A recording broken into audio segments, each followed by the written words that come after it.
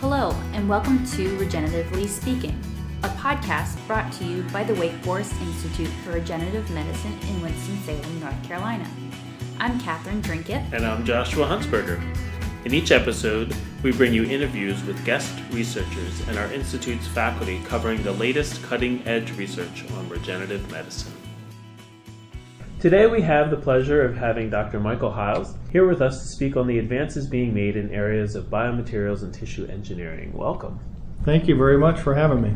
So Dr. Hiles is the Vice President for Research and Chief Scientific Officer at Cook Biotech Incorporated, or CBI, and also holds an appointment as an adjunct professor of veterinary clinical sciences at the Purdue University School of Veterinary Medicine. We have young aspiring scientists who listen to this podcast, and I was wondering if you'd give us a brief summary of your training and how you first became interested in studying biomaterials and tissue engineering. Well, thank you.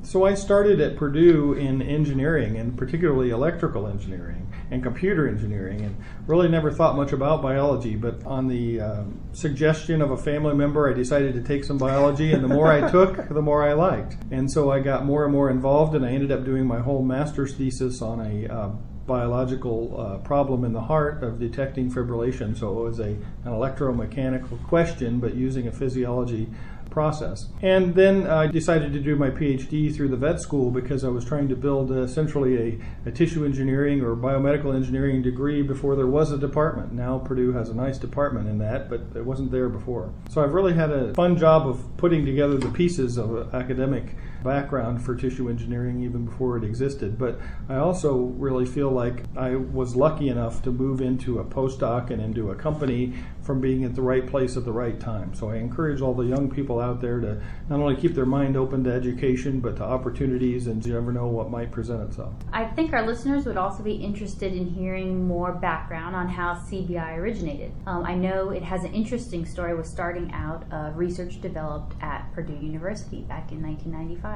In about 1987 or 8, Dr. Leslie Geddes, the founder of the Bioengineering Center there, went to Dr. Badylak, a young fledgling professor there who is now at Pittsburgh. But Dr. Badylak and Dr. Geddes jointly, I guess, recognized the fact that when people bleed into the intestine, it doesn't clot. They often have to have it cauterized because they just bleed and bleed, a GI bleeder as it's called. And Dr. Geddes said that might work for a blood vessel because we're trying to make a blood vascular graft for skeletal muscle, ventricles, and for other things. And almost every material we use clots, and that intestine may not. So there was a series of experiments that were dismal failures, and then some that actually seemed to regrow tissue. So that was the beginning of the idea of a tissue-based scaffold, simply through serendipitous experimentation, really. And then that license was first picked up by a pharmaceutical company in Indianapolis, and then later dropped, and Cook came along. Cook, a privately held medical device company based in Indiana, came along, had seen from afar some of the experiments that had gone on in animals, and said, hey, let's invest in this technology, and they agreed to start up a core company. So Purdue recognized that this technology could have lots of uses: orthopedic uses, cardiovascular uses, urology uses, general surgery, etc.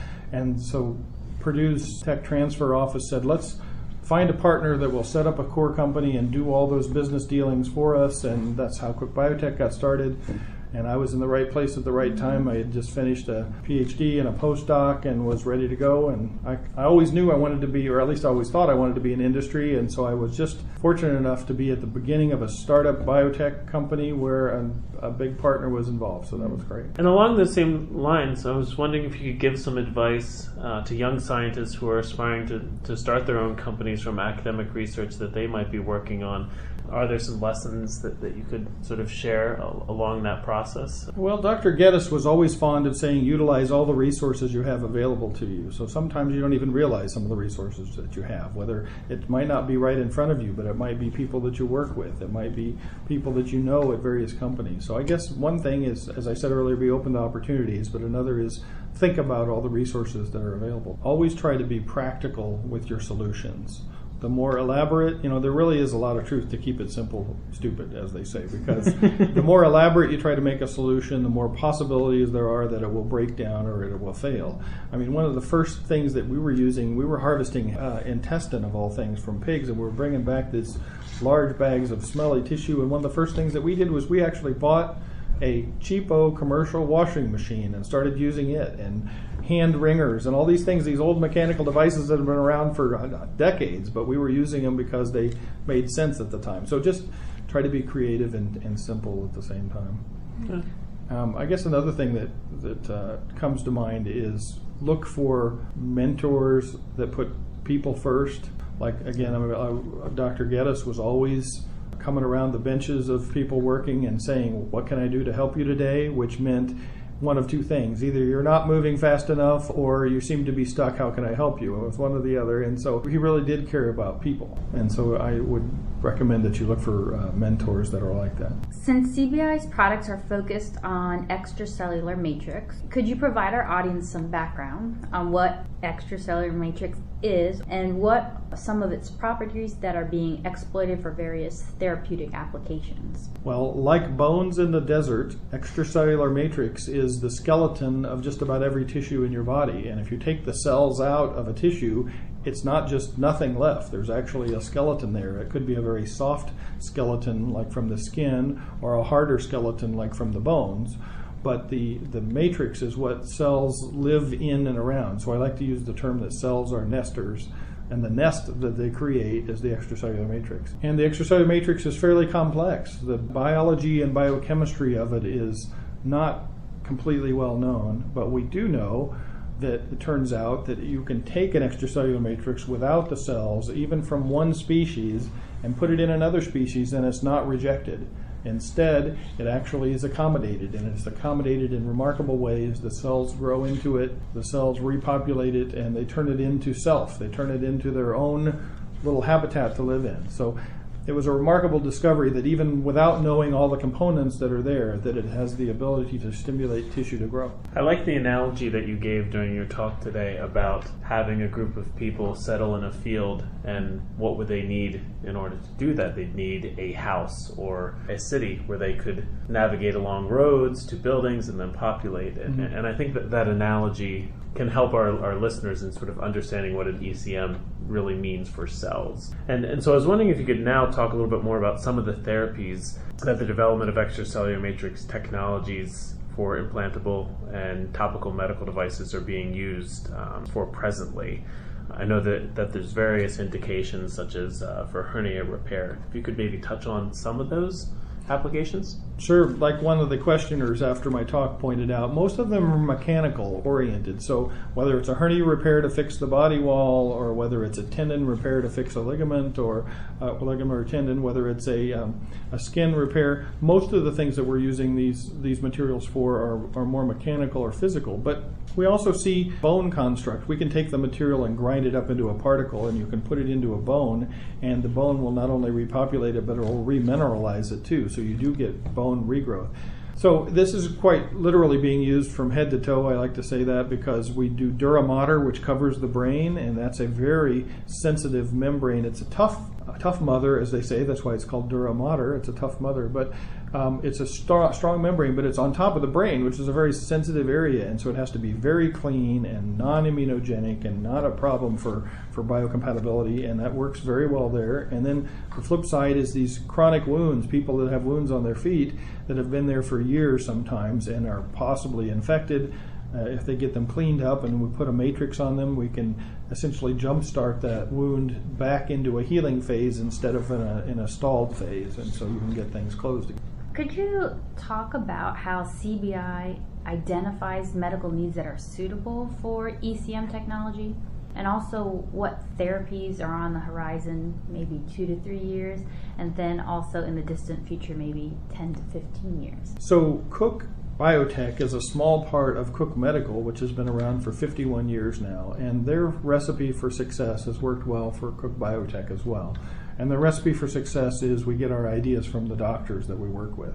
So even though we have many different applications of our extracellular matrix in the body, they all started with a physician who came to us and said, I have heard about your material and I saw Dr. X used it for that and now I want to try it for this. And we either say, maybe not, there's not very many patients like that, or we're not so sure if that's the right technique. But once we kind of get the right feel and there's the right vibe going on, then we actually partner with the doctors, either setting up a clinical trial or whatever that needs to be done. So most of our ideas come from the doctors. I would say that in the short term, that I think some of the things that I talked about in my talk today, which is fortified matrix, so in other words, taking a matrix and making it better somehow so that it works better for a particular application like a fistula or like a particular type of paraesophageal hernia or something like that, or intra-abdominal implant. I think those are on the short-term horizon, or doing that with added factors, maybe factors from blood or factors from a cell culture. I think on the more distant horizon are probably true living constructs with cells, or at least ones that involve cells in a heavy way in the process, because you can grow lots of things in culture with cells and then take the cells out and have your own preordained extracellular matrix. So like you guys have done here with the bioprinting, you might bioprint something and then use a bunch of cells to transform it in some way, and then you implant it either with or without the cells after that. And so I think the future is going to involve cells, at least in the manufacturing process, even if it doesn't involve the cells actually being implanted. But I think there's going to be an important matrix component to all of them. Almost all the cells in your body are attachment dependent, which means except for the blood cells that are floating around in free space, most of the cells have to be attached to a surface to live. If they're not attached to a surface and they're attachment dependent, they go through a death process called anoikis. And so most of the cells that you're going to do therapy with need to be attached to something, whether it's a synthetic matrix or whether it's an extracellular matrix. And I think that the ECMs are going to win the day. I was wondering if you could also speculate on some of the things you raised up in your talk today on future therapies, such as tissue vaccines and also using matrices to enhance viral transfer or doing something with gene engineering. So a couple of observations that were interesting. It turns out that extracellular matrix, at least cross-species extracellular matrix, is not immunogenic, meaning it doesn't cause a rejection reaction, but it's not silent with regard to immunology either. There is an immune response, and so it does modulate the immunity a little bit. And it turns out that you can capitalize on that by combining it with certain antigens, and a group out of Notre Dame under Mark Succo, discovered that you can modulate cancer growth and downregulate cancer growth and actually convince the body to attack cancer using the extracellular matrix as part of the vaccine. And there's a whole bunch of immunology there that I don't frankly understand. And then the other thing is that a group out of Michigan discovered many years ago that if you put a free plasmid, a free gene, if you will, into solution and try to transfect the cells so that they'll pick up that gene and translate it, it doesn't work very well. But if you put it in a matrix and the cells have to migrate through the matrix and then run into the gene, they tend to pick it up much faster.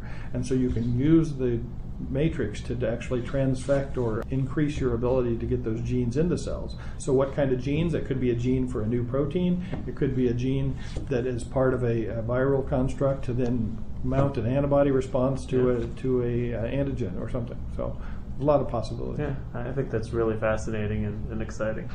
To close, I was wondering if, for our audience, and keep in mind we have both a scientific and a non-scientific audience, what would be sort of the key take-home message that you'd like them to take away from this podcast? Good question. I think one would be that regenerative medicine is here to stay, and that what I often say is success is 10% on the other side of 90% failure. So don't let the 90% failure discourage you, because we just don't understand the biology well enough to be right every time, and we may never. Another take-home message is that I really believe that the idea of foreign body implants like total hips and synthetic meshes and all the plastics and metals and ceramics that are currently used, I think their days are numbered. I think eventually we'll be able to replace just about any, fix or repair just about any body part and not leave any foreign materials behind. Well, thank you so much. Thank you. Thank you. That's all for this episode. Be sure to listen next time for the latest in regenerative medicine.